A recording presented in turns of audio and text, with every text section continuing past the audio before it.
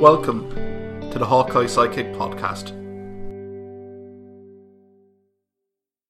You're very welcome back to the Hawkeye Sidekick podcast with your host Mark Kennedy, joined this week by Danny O'Brien and Simon Stokes. It's our kind of final NFL podcast series episode. Lads, how are things? Good now. Good, Mark. Good stuff. I suppose the Super Bowl's ended. We will reflect on Kansas City Chiefs 25-22 overtime win over San Francisco 49ers. We'll also have a look at the Irish NFL Combine hopefuls, how they're getting on. We'll also look at some free agents, particularly the quarterback position, and also get the lads' opinion on the season that was. I suppose, Danny, we'll start with yourself. The 25-22 win by Kansas City Chiefs, maybe slow to get going, but certainly plenty of drama, particularly in the fourth quarter and in overtime. Your thoughts? Yeah, Dave, that's kind of it in a nutshell. Like that first half was pretty, like if you're looking for a free-flowing game, it sure as hell was not that. But things definitely did pick up. But like you're looking at it going, like it backs up what we mentioned before, and the amount of people I just said who I was chatting with beforehand. Okay, so you can never back against Patrick Mahomes.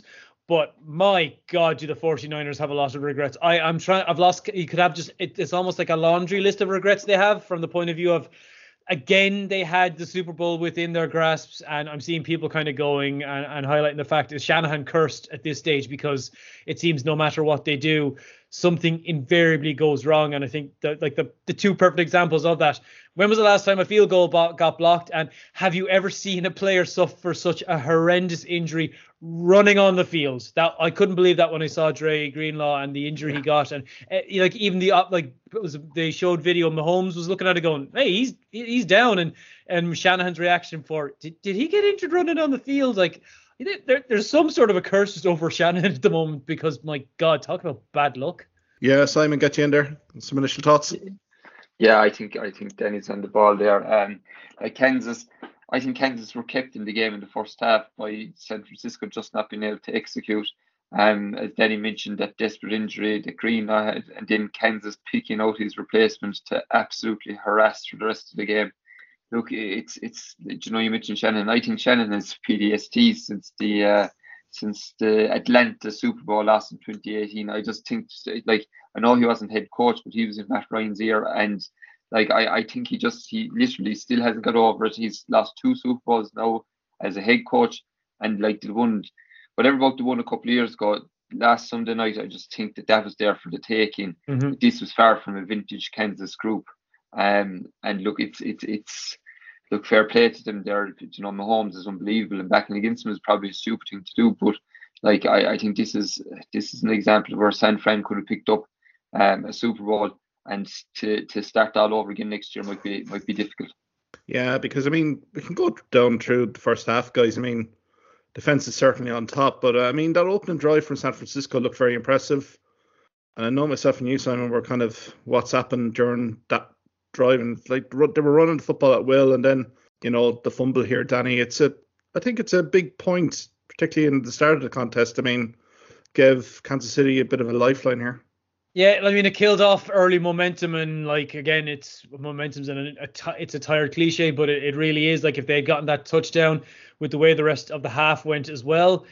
And defense has basically just ruled this game in a nutshell. You look at Mahomes in just throughout, like even the one big play in the first half was immediately followed up with a fumble on the Kansas City side of things from Pacheco. But like the Niners defense shut down Mahomes for almost all of the 4 quarters, and the only way they got back into the game was on the back of a special teams error. And like hearing the news yesterday, or when I saw it on X as it's called now, when I saw the news that the defensive coordinator Steve Wilks had been sacked, I just went, I couldn't believe it initially. And like even hearing kind of, you're listening to some of the big US networks and channels, all of them are just kind of in shock in terms of all the people who should have their neck on the line.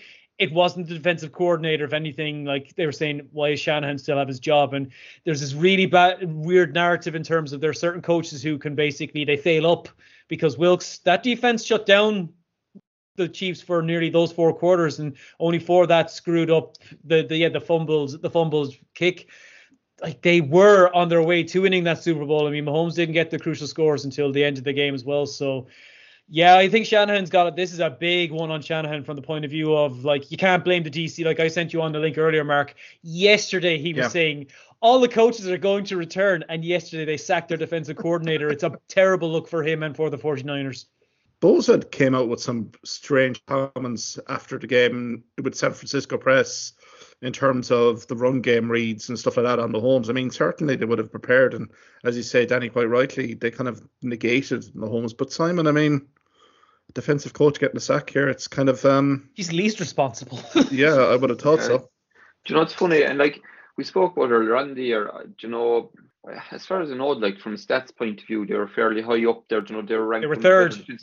Yeah, were they third overall? Was it 8? Yeah, overall, I think for the entire season they were third. They did concede. I looked at some of the stats. They compared regular season to postseason, but like they were up against the Packers and the Lions, who were very offensive minded, and so were the Niners. But yeah, they were third overall kind of throughout the entire season, which makes it even more perplexing. Yeah, I was the same as yourselves. I was kind of half surprised when Wilkes got the road. At the same time, I was just looking through a couple of San Francisco 49ers, you know, fan groups and Facebook and that. You know, it was kind of mixed. There was a few of them that, you know, I'd say it was kind of 50-50. That's a lot of people were happy enough to see him go. That there was games during the season, I think against the Vikings, the last play in first half was pointed out as one of them. That, you know, it possibly was, you know, it was possibly not the biggest surprise that he got the sack. Do you know what I actually thought? Let's say, I know he's after falling on his sword now as the defensive coordinator, but I actually think it was possibly a worse sign of how San Francisco have tried to build their roster. Do you know, they spent an awful lot of money on their defensive line, and their linebacker position, you saw the fall off between, like, Greenlaw goes down, Oren Burks comes in and gets absolutely hammered. And, you know, like, it's grand having, you know, your first choice players. And obviously there's going to be a small bit, like you see it every week, you know, a corner goes down and the replacement is who they throw the ball to the very next play, you know. But I think it's, you know, for a Super Bowl team, you know, an NFC championship team, you know, you don't expect there to be that much of a fall off.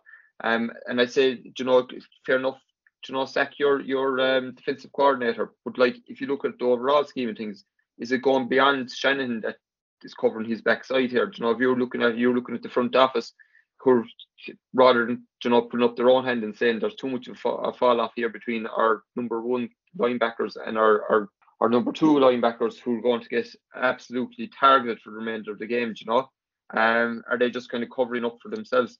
Like going back to what you were saying, Mark, I think like that first drive, like San Francisco came up with so much energy and there's so much misdirection in what they were doing in the backfield. And like Tony Romo even said it in commentary, that like, you literally, how can you defend against this? Because it could be coming from any one of 3 or 4 places. And I think there was a complete opposite then in the second half when they came out. They came out in the second half, and if you even saw, like, they seemed to be almost struggling to get up to the offensive line. They were nearly sprint after what had gone on in the first half. And it was almost like they had played reasonably well offensively in the first half. We're doing all these misdirections, all this movement, and it's almost like we're still only up 7 points at half time. And I think they were nearly beaten coming out into the field, coming into the second half. Yeah, because I mean, look, Kansas City Chiefs, they were 3-and-out, you know, quite a bit of that first half. I suppose one of the other narratives that take is the story of the field goal kickers here, Danny. I mean, you had Jake Moody hitting a 53-meter field goal, longest in Super Bowl history, and then obviously Butker. I know Mahomes, Kelsey, Hardiman Jr., they're all getting the plaudits, but certainly I think Butker here has to have an enormous credit here, because he really did keep Kansas City and the Chiefs really in the game for long periods. Although it was funny, kind of, the Niners have the record for the longest field goal, and it lasts how many hours? Like, it's such a ball that look they have as well. But it's kind of it's especially kind of in Super Bowl games as well. Like, you go back to the last dynasty, and what was that built on? It was built on Adam Vinatieri's field goals in the crucial, like, even the one that sealed that dynasty. against the Eagles, they were 10 points up, but his kick ended up being the crucial, and he's Hall of Fame bound. He will be, like, he's going to be nominated for it next year. But yeah, I mean, the field goal kickers, it's one job they have to do, and we'll be chatting about the Irish lads who are currently over trying to play their trade there. But it's a crucial job that they have to do, and it was a really weird game from that perspective in terms of, like, if you'd gone into this and said Mahomes will have one touchdown in regulation and the rest of it will be kicking, like, not many people would believe you from that point of view. But like, even the fact that the Niners, the blocked field goal, the last blocked field goal I can think of was Minkah Fitzpatrick blocking against the Bengals 2 years, the first game of the season. And the only reason I remember it is because it was an acid trip of a game as a Steelers fan. Like, after it, there was games after it and I had to switch them off because I was so emotionally exhausted from the blocked field goal, the missed field goal in front by the Bengals, the field goal from the Steelers that hit the post, and then there was finally a kick. But yeah, the kicker, and like, to have a blocked field goal, and of all games for the specials teams to collapse for the Niners, it had to be, like, again, they get that. The Chiefs had to go for a 2 point. They didn't have to because of it. Like, it was really, like, if you're looking at plots and the way that a game is going to play out, a lot of stuff, you would have had some real interesting bingo cards because a lot of things happened that not many people would have predicted. But yeah, the kicking was, in the end, it was the thing that kept the Chiefs in it. And Mahomes was eventually able to get them into the game. And Travis Kelce was finally able to get into the game. Obviously, he had one catch in that first half, nearly concussed his coach. But he got into the game and he played a crucial part. Like, the final drive, he set it up perfectly for them. And like, he ended up getting the most in terms of receiving yards. And that's 3 Super Bowls for him. And like, if he was to retire, it's not looking like he will. But if he was to retire, he'll be up there with Gronk as the all-time great tight end as well in the sport. Yeah, Simon, get you back in there. I mean, talking about Butker here, but I mean, on the 49ers side, Jennings had a very prominent game, particularly receptions-wise, the 2 touchdowns, one from McCaffrey and also one from Purdy, who was solid. Let's be brutally honest there. Yeah, just an awful lot of things were conspiring for Simon on San Francisco in that second half. I mean, Greenlaw, we've talked about the Achilles. Samuel then has a bit of a hamstring twig. Kettle, who I thought might have had a prominent role here. 2 for 4. Super 4. So, I mean, look, to be perfectly fair here, Simon, you know, there was struggles here. Do you feel this was, I think you've alluded to it here, but injuries certainly were a bit of a factor here for... Look, injuries were a factor, but look, I go back to it again. After half time, I think they came out a beaten team. I think Shannon had gone back into his box. Like, in the second half, if you're being the plays calls that he was making, like, McCaffrey touched the ball twice in the third quarter. It made no sense, you know. Any joy that they had in the first half was in the back of his runs. I thought it put pressure. Like, he threw a bit on first down in the third quarter, and I think it put pressure on Purdy straight away because most of those throws on first down were incomplete. And all of a sudden, then you're looking at 2nd and 10, and that's not where you want to be with Purdy. I think Purdy comes into his own when you have, 4 yards, and you have, you have numerous ways of making it up. To be honest, particularly in the third quarter and to a certain degree in the fourth quarter, I think it looked like Shannon lost all faith in Purdy. I think he'd lost total faith in McCaffrey. Brandon Ayuk, who I mentioned here before and was very, very important in the NFC Championship game for them. Brandon Ayuk, I think had he 3 targets all day. Like, it was absolutely nonsense. So, like, going back to your point about Jennings, I think Jennings, obviously he did come into the game, but it was almost as if that Shannon had lost so much faith in his main playmakers, Kettle as well. He'd lost so much faith in his main playmakers and his ability to get them open, that his go-to planned in was who else might be around the place that will be open, and that's where Jennings came into his game plan. I think it looked totally. As I said, I think still in his head since 2018, and look, to be honest with you, at the end of the game, like, I think Shannon, I know he's not on the defensive side of the ball, but the San Francisco's last drive, where they got stuffed on, was it a 3rd and 5 or 3rd and 6? McDuffie came in and blocked Jennings actually again on a sharp reception. Like, sure, Stevie Wonder could see that play coming. They weren't going to leave him. They weren't going to leave Purdy pick them off for 6 yards and ice the clock. They would have been in a position then that they could have iced it. They were inside the 2-minute warning, and they could have kicked the field goal to win. It was 16 all at that stage. One thing I was awful disappointed with as well, in overtime, And I know, look, they're talking about analytics and he shouldn't have taken the ball and all that kind of crack. But in overtime, when they had a third and was it 4, they are at the very, very end of overtime and their drive. They had a third and 4. I can't understand the mindset that, look, fair enough, they didn't make the completion, but they didn't go for it in 4th down. Like, they would have needed some kind of stop anyway. Like, do you know what if you have McCaffrey and you have the Juice, the full back in front of you, if you have the two of them, surely be to God, you say to yourself, right, if I'm at 3rd and 4, 3rd and 5, I have 2 downs to get a first down here, and go for your touchdown. Because like it was as clear as day that if Kansas got the ball back, they were going to get a touchdown the other end of the field. They were very lucky San Fran were very lucky that time ran out in them in the first or in regular time, because I'd say they would have gotten a touchdown in their field position and the game could have been finished in regular time. So, if Dan Campbell was there, I think Dan Campbell would have been going for those. Unfortunately, he wasn't there. But I think a good way to summarize what happened in San Francisco overall is I think Kyle Shanahan needs to gain back his balls, to be honest with you.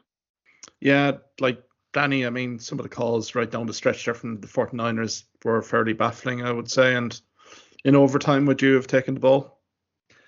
It's interesting the amount of analysis there's been around it. Like, they even said that when they made the toss and he said we're going to take it, like, apparently even the refs were like, do you really, like, it's almost like, are you sure about that now? Do you want it? Like, it's obviously, do you want to take this price instead? And even like they said, Mahomes is very often, he's not flustered in terms of body language, but even he had a look on his face of what?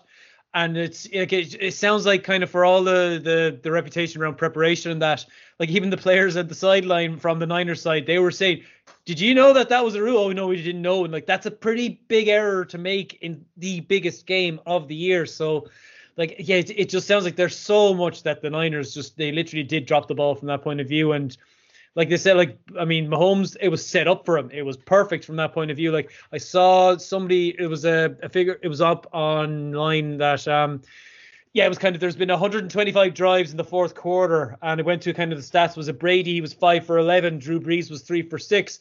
Patrick Mahomes, he's 7 for 7. Like, he's the last player. He's like Johnny Wilkinson in front of the goalposts. He's the last quarterback on planet Earth you want to have driving against you with the game on the line, and they did that. And it's, yeah, if I'm the Niners organization, I would be sick at the way that game has gone. And like, there's serious questions from their point of view. The one thing that they're fortunate with is Brock Purdy doesn't get his big boy contract for another year, so they can keep a nice bit of that core together. But like, is there trauma they're suffering from this? Because when you consider between them and like the Chiefs, they've nearly played an extra season in terms of those additional playoff games. So like, how many times, like similar to the Bills, how many times can you get to the big game and choke? Because that's what they did. And it's very like not San Francisco 49ers, like historically. Very Kyle Shanahan though. Yes, yeah, that's true. But like, you see Jerry Rice at the start, Joe Montana, Tommy Taylor, these guys got the job done back then. But this group, I don't know, Simon, it seems like there could be a bit of a hangover effect next season. What do you think? Yeah, I think it, like, you just don't know, but like it strikes me as a situation that could get very sour very quick there.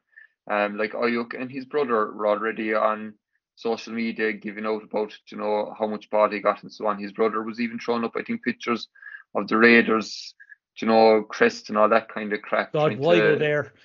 Yeah, well, they might like their few days in Vegas then. There you go. Do you think Purdy's going to get paid? I kind of, when you look through their team, and like, there doesn't seem to be that many weaknesses. Obviously, we've mentioned linebacker, but when you look through their team, say offensively, he's going to blame someone, and I wonder if they're going to blame, like, some of Purdy's. I know Purdy was fairly efficient and so on, but like, particularly in the 3rd quarter, he wasn't great, and he did miss some fairly wide open catches. I'm just wondering, like, I don't know, will they go out to try and pick someone up in free agency? But I wonder if a quarterback fell to them in the draft, would they think about it?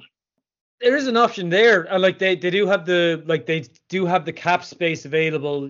Like, I mean, granted, their history in the drafts as well when it comes to quarterbacks hasn't been very good. Like, I mean, you're looking at this summer and some of the quarterbacks available.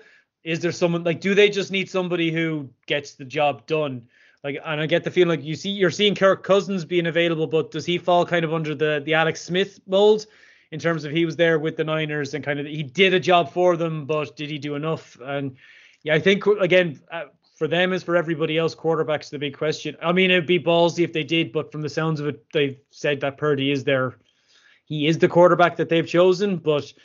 Even linking there with Shanahan, he's like historically he's not noted for developing quarterbacks either. So it's it is a big question they have to answer. Yeah. Like you couldn't see them giving Purdy. You couldn't see them giving 40 million. Do you know, like I know he's well, Daniel Jones got 40 million, so that's anything's possible in that case. There's the market right there. Yeah. Yeah, it's but I think the 49ers front office, and Shanahan, I mean, some of the discussions that have been going on this week, and I'd said it'll continue into the next few weeks. I mean, it's video nasty stuff really, guys, isn't it?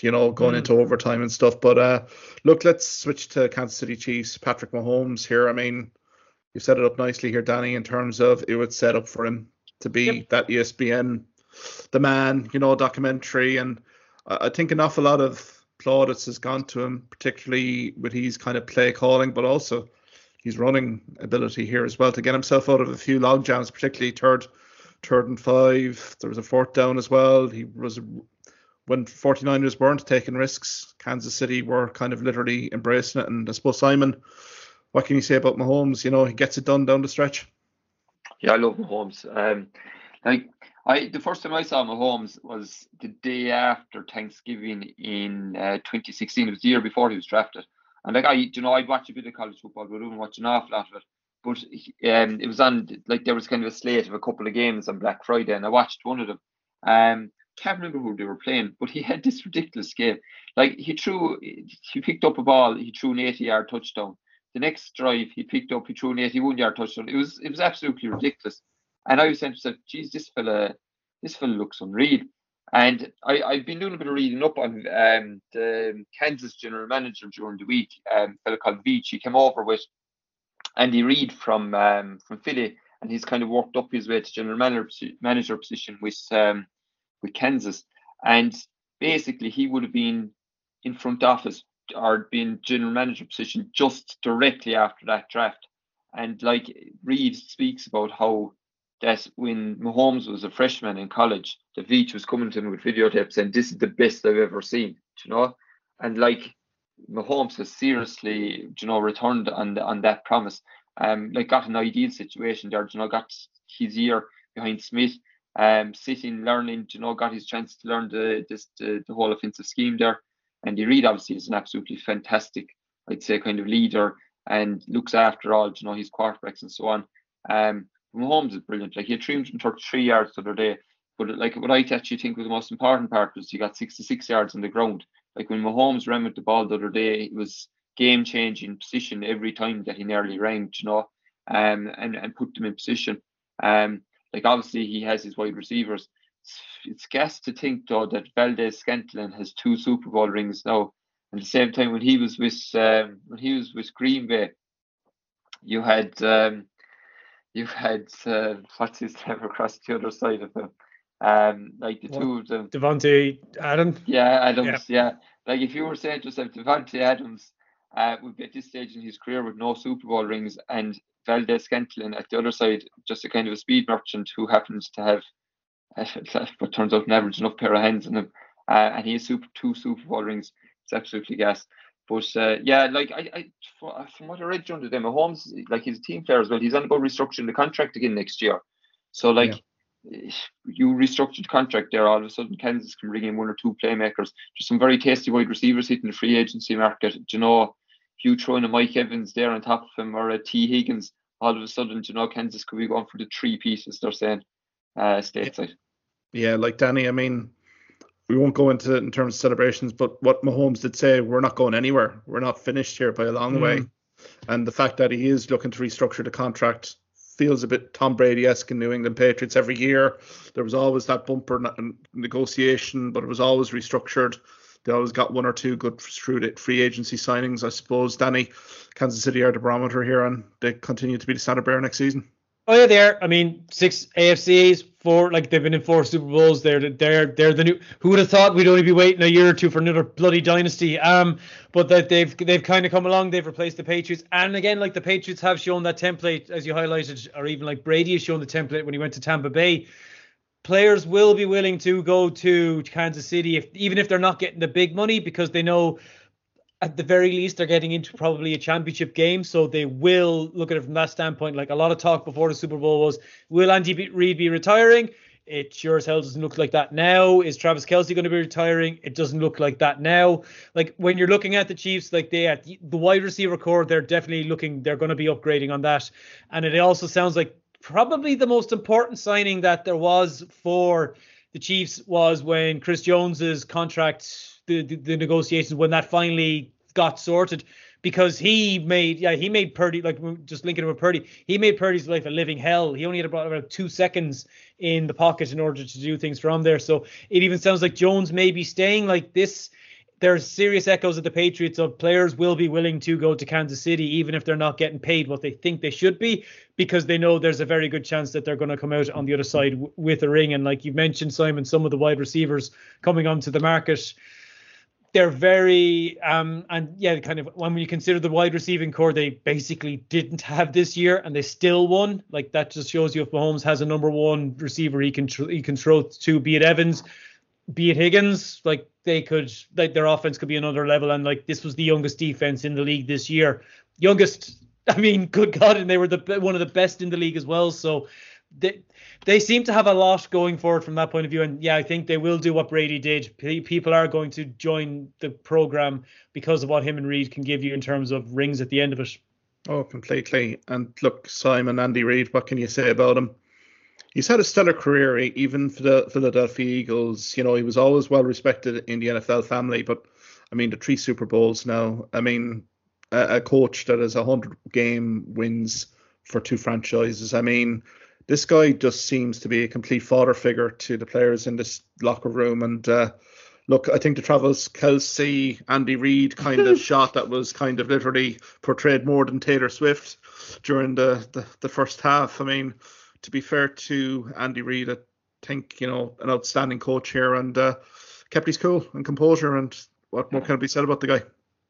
I suppose when you hear him speaking to the players and how the players speak of him, even though like he's years and years older than him, I suppose his main factors he can somehow relate to them, okay, and that they'll die on the field for him, you know.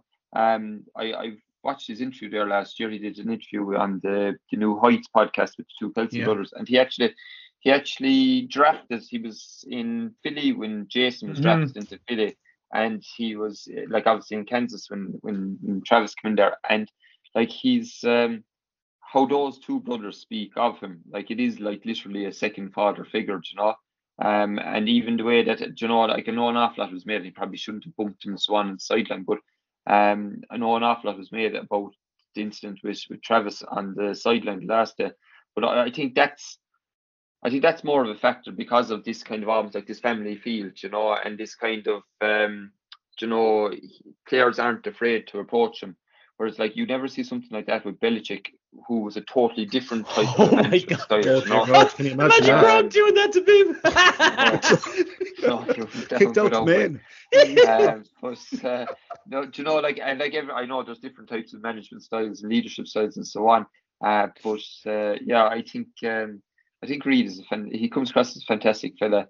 Do you know, another factor, like something that struck me when they were coming out at the start of the game the last day, San Fran came out with their beat boxes and their, you know, all the players, you know, your personalities, your Trent Williams, your Deebo out in front and so on. Whereas what struck me was when Kansas were coming out, Reid was walking, almost stumbling out in front of all these 6 foot whatever they are pro athletes ready to go, but he was the father figure out in front of them when they were walking out that tunnel, you know. Shannon came out probably with his laptop 5 minutes behind everyone else, you know. But yeah, Reid is a fantastic fella, and like I mentioned the last day that we spoke, that I thought that retirement could be on the door, but I think it possibly was, but like he's not going to leave now, and there's the chance of this 3-piece occurring, you know, and to go down in, like, he's already going to go down, like he's going to be a Hall of Famer and so on. But you know, to do something as well that's that hasn't really been done before. You know, it would be an amazing feat for him. So yeah, big fan of Andy Reid, and look, hopefully we'll have him for another few years anyway. Yeah, absolutely. I know we won't touch on it, but I think what happened in Kansas yesterday could galvanise the city as well and the franchise. So to be fair to Tom Brady as well, has been very outspoken on the league this season as well. He's really criticised in terms of consistency, and he's really called 3 teams out of it. Kansas City and Philadelphia were the top 2 there. So I think if you're Andy Reid or anyone else prospectively wanting to join that ball club, if Andy Reid is your head coach, I think you're really looking for your agent to do a magnificent job and get you into that franchise as soon as possible. Look, guys, 25-22, I mean, overtime win for Kansas. I mean, look, they've cemented their legacy and dynasty here. Massive congratulations to them. I suppose, guys, can we move on? I mean, we're kind of into combine season in the NFL, and we have a bit of Irish interest with Mark Jackson, Rory Beggan, Darragh Leader, Charlie Smith, and also there was the Lewis Rees-Zammit left field move as well from Wales. I suppose, guys, from an Ireland perspective, there's an exciting times here, Danny. Yeah, no, definitely. Actually, Tadhg Leader, who's kind of he's been the one coordinator from the Irish perspective. I actually interviewed him before, and we nerded out talking about kicking for an hour straight. But yeah, no, like it's like even there's video if you check up, like he's shown Rory Beggan kicking from 65 yards, and like that's skill. Like there's a lot of talking around. Like I mean, we're made for it between rugby, Gaelic football, like between all the sports we play. Like even one of the players that they managed to get over in the college system when he was just doing training and their punter went down injured and they asked him, could you punt? And he was like, yeah. It's like no problem. Like we're like you're looking at it from the point of view like the 4 Irish who were on that program, they're all kickers, and it makes perfect sense because I think I mentioned to you even before we started live here, I wish this was around 20 years ago because I would have gone over to the US because I could kick. Like it was just kick or punt. I mean, we're made for it, and like it's definitely there's great opportunities there for players in the college system. You get a scholarship. You don't need to worry. Like Tadhg's highlighted some of the Irish who are already over there, and he said it's life-changing. And all they have to do is kick a bloody ball. They don't have to be hit. Well, if they're smart, but they don't have to be hit. Like they have to kick a ball at most 10 times. Like it's really doing a great job in terms of spreading the word about the sport too. And at least from the Irish standpoint, it hasn't been as traumatic as the Rees-Zammit going to the US and going for the NFL Combine because. Like you could see Welsh fans were in complete shock around it because he was the poster boy. Like even when the Netflix series went out, they nearly had to re-edit it because nearly every player featured is no longer playing for their country. Facts. I mean, Simon gets you in there as well. I mean, granted to the Irish guys, they're 3 of them are going for kicker positions, and obviously Darragh Leader is going for the punting role. But I mean, even from a Rees-Zammit perspective, like I mean, some of the press clips, he was like, "Am I a wide receiver? Am I a running back? I'm not quite sure." And I'm kind of like, "Well, you're going into a combine. Yeah, that's not good. Like you need to be deciding here." And I mean, look, these combines are vicious in terms of the questioning, the interviews, the plays that you have to memorize. I mean, Simon, this is a pretty daunting kind of challenge for these guys. It is, yeah. I suppose the main advantage that the European guys and I suppose there's Australians and so on going to this is that because of the NFL, this international program, they're getting an extra roster spot for the practice squad for one of these players, and it's all 32 teams can bring one of these players in, and I suppose dependent on needs, they might look at someone like Rees-Zammit and say to themselves, do you know what, we could use this fellow as a project player. Take him in the practice squad for a few years and see how it goes. Like the practice squad, general kind of wages, you're probably getting about 10 grand a week, on a good practice squad contract for the regular season. Like that'll keep him happy enough over there, and I'd imagine someone will take a punt on him. Regarding the 4 Irish lads, I to be honest, I think even though Beggan looked very impressive kicking that gesture and Leader, I think their age profile will probably go against them. So you're looking at 2 lads that are gone over the 30 mark. I think that's going to be too old. Like, I suppose the best example, like, the Saints punter this year, Headley, he's an Australian lad, very interesting character. But he came into the league at 30 years of age. But he had done nearly 5 years in the collegiate system over in the US. He finished up in Miami, the Hurricanes. And so he had gone through the college system. And I suppose he kind of had, the kicking smarts or the game smarts, And I wonder is it going to come against the older Irish lads. I'd give Jackson Smith a better chance, but I'd give them a better chance if they maybe came in via the college route. If this exposure they're getting from this if there's a possibility that someone will come in and give them a scholarship and try and come in that way. I know a guy, but I don't know him. I know of him that's been trying to make it as an America or a kicker over in America for the last 3 years. He's a friend of a friend, but he's gotten very, very close to making, being seen at these kind of combines, these kind of trials and so on. But he says when it comes down to it, if there's a decision between an Irish fella coming over there that might have all the talent in the world and an American who's been playing it since he was 6, that the scouts and so on will always go for the lad that's been playing the game the whole time. And I don't know, will that come against the older Irish fellas? But definitely Jackson and Smith, like as I said, if this exposure gets them into the college system, even if they only played 2-3 years in college, you mentioned Danny Tygleader. As far as I know, he's a couple of players that are over there. Yep, there's a few in the collegiate system already.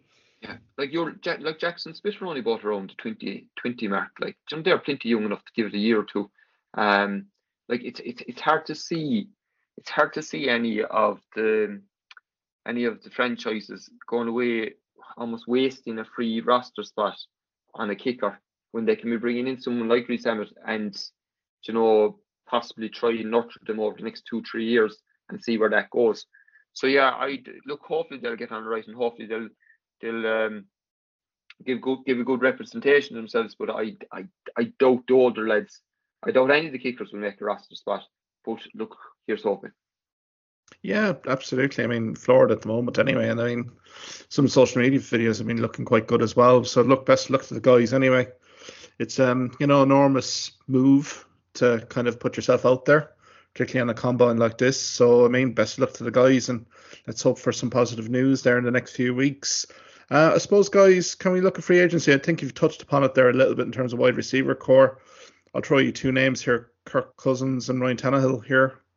Where do you think likely they're going to be plying their trade next season, Danny?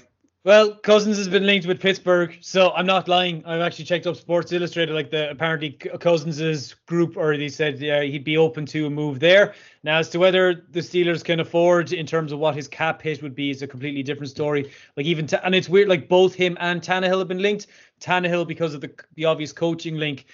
But even Justin Fields weirdly has been linked with them as well in terms of if the Steelers were to send the Bears a good enough selection in terms of trading. But with Cousins, he's kind of got his pick because there are going to be a lot of teams out there who will want a quarterback like him. If he went to Pittsburgh, I'd be delighted. I'm just being selfish there because he has been genuinely linked with them. So it wouldn't surprise me if either of him or Tannehill do actually end up at the Steelers. And aside from that, I haven't really been following anything else because I'm still laughing at thinking that those two could be there. And again, it's kind of linking back to Kenny Pickett from the point of view of he does need competition because they are moving quarterbacks out as is. Like Mitch Trubisky, when we mentioned Mahomes, both of them were the same draft.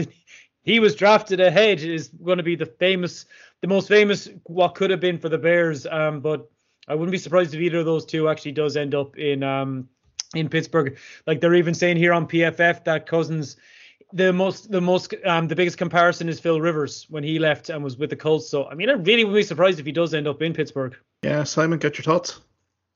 Yeah, I think Tannehill will end up in Pittsburgh, Danny. I think the Arthur Smith crap there. I think the Arthur Smith connection there will do the job. The Arthur Smith offense, who's going to have a big year next year is Najee Harris. It's like the Arthur Smith offense is all ground and pound, and I'd say you're going to be looking at all you want as a game manager. Tannehill had a good year a couple of years ago. Do you remember the year they got to the playoffs? So I wouldn't be too surprised now at all to see Tannehill there. I don't know. I think Cousins could end up staying in Minnesota if they can figure some way of paying him. The early season kind of talk was, or early off season talk was that he was kind of trending towards staying there. His family are settled and all that kind of crack. So I think Cousins. Now obviously Cousins is a very, very good quarterback. So where he goes, God only knows. I can't see him.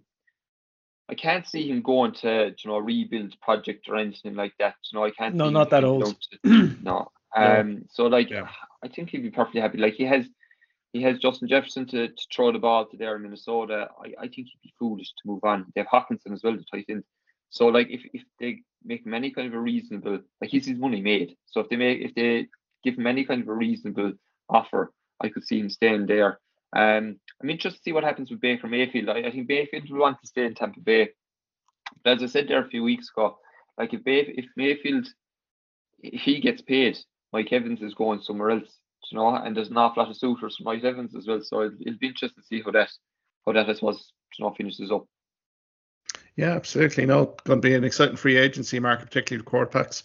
I think plenty of pass rushers as well have been kind of catching the eye as well. Definitely the likes of Hunters and Reddick as well. So all to play for. I suppose, guys, before we go, end of season thoughts anyway. I mean, another season down in the NFL. What's one highlight and maybe a hope for next season, Danny? I suppose from a highlights perspective, you could nearly say the Lions-Niners game just in terms of the sheer drama of it. And I chatted with someone last week. He's a Niners fan. He was at the NFC game. Like, I could just imagine the atmosphere in the stadium when their version of the Immaculate Reception happened. So definitely that would be a highlight just in terms of just how insane that game was, and kind of flipping it. The Chiefs-Ravens was so fascinating to watch from a defensive standpoint. So the two championship games, I think, really did stand out this year. The rest of the playoffs, actually, no, the highlight for me is the Packers-Cowboys game. Sorry, I love seeing anytime the Cowboys. It was going to happen, but I didn't expect it to be so spectacular. So that will be my highlight for the season. Yeah, Simon, get you in there. Highlight for the season. Jesus, what could I say for that? I thought the season took an awful long time to get going this year, and I suppose, a personal highlight for me was day one, up in Monday Night Football, and that first minute touchdown. Yeah, well, I'd already heard about the last minute of that game than the first minute of the game, but the return or the punt return touchdown for a walk-off win, that was a big highlight for me. Unfortunately, from a Jets point of view, the season went totally downhill after that. But no, it's as I mentioned before, there was kind of a whole kind of a youth kind of a trend. A whole lot of rookies that stood out. Highlights for me probably Puka having the fantastic season with the Rams, who I think are a team that could go very well again next year. You're looking at your tight end up in Detroit, Laporta are having such a great rookie season. I'm really looking forward to next year already, even though we've months and months to wait for it. But yeah, overall, I finished. As I said, it started kind of slowly, but I think it finished up a hot enough season. Yeah, I suppose season highlight for me would be, Kansas City. I mean, they got the job done at the business end of the day, but I think Detroit Lions was a great story during the year. Mm-hmm. Just the whole kind of, the uplift that it gave to the whole city of Detroit, Dan Campbell as well, just no nonsense stuff there. And hopefully the hope for next season that maybe we get more competitive teams here. I mean, more consistent performing teams, really. I mean, we probably will have Kansas City there, obviously. Buffalo Bills is the window kind of closing in on them. Philadelphia Eagles, you just never know. But hopefully we may get another one or two teams there, and maybe hopefully New England Patriots. But I doubt it very much. Hopefully not for the next 2 decades. So. Yeah, exactly. But I mean, to be fair, end of an era with, Pete Carroll and also Bill Belichick gone. So it'll be very interesting to see with Seattle and New England where those ball clubs evolve. But anyway, guys, I think we've come to the end of the podcast series. I've really thoroughly enjoyed this in the last few weeks. Danny, do you want to give yourself a plug there in terms of how people can reach out to you? Yeah, sure. Probably what was Twitter, now X, is the best from that standpoint. That's where I share most sports stuff. So it's Danny Ed O'Brien, so ED O'Brien. That's the best one to reach out to me from that point of view. So I'll be sharing random stats, funny things, and hopefully Munster will do well this year, and I won't have to give out as much as I usually do. So.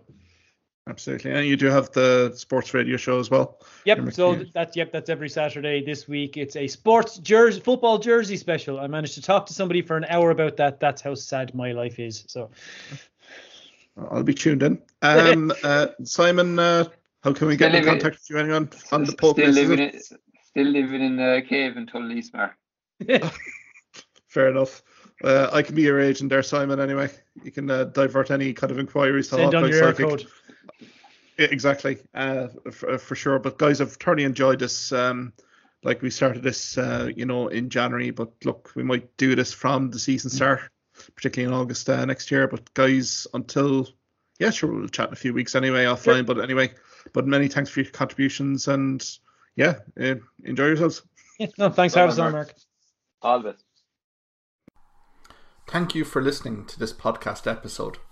If you liked what you heard in this podcast, why not subscribe to the Hawkeye Sidekick podcast on either Amazon, Spotify, YouTube or Twitter platforms. You can also follow me at Hawkeye Sidekick on Facebook and Twitter for the latest sporting opinions, articles and reports.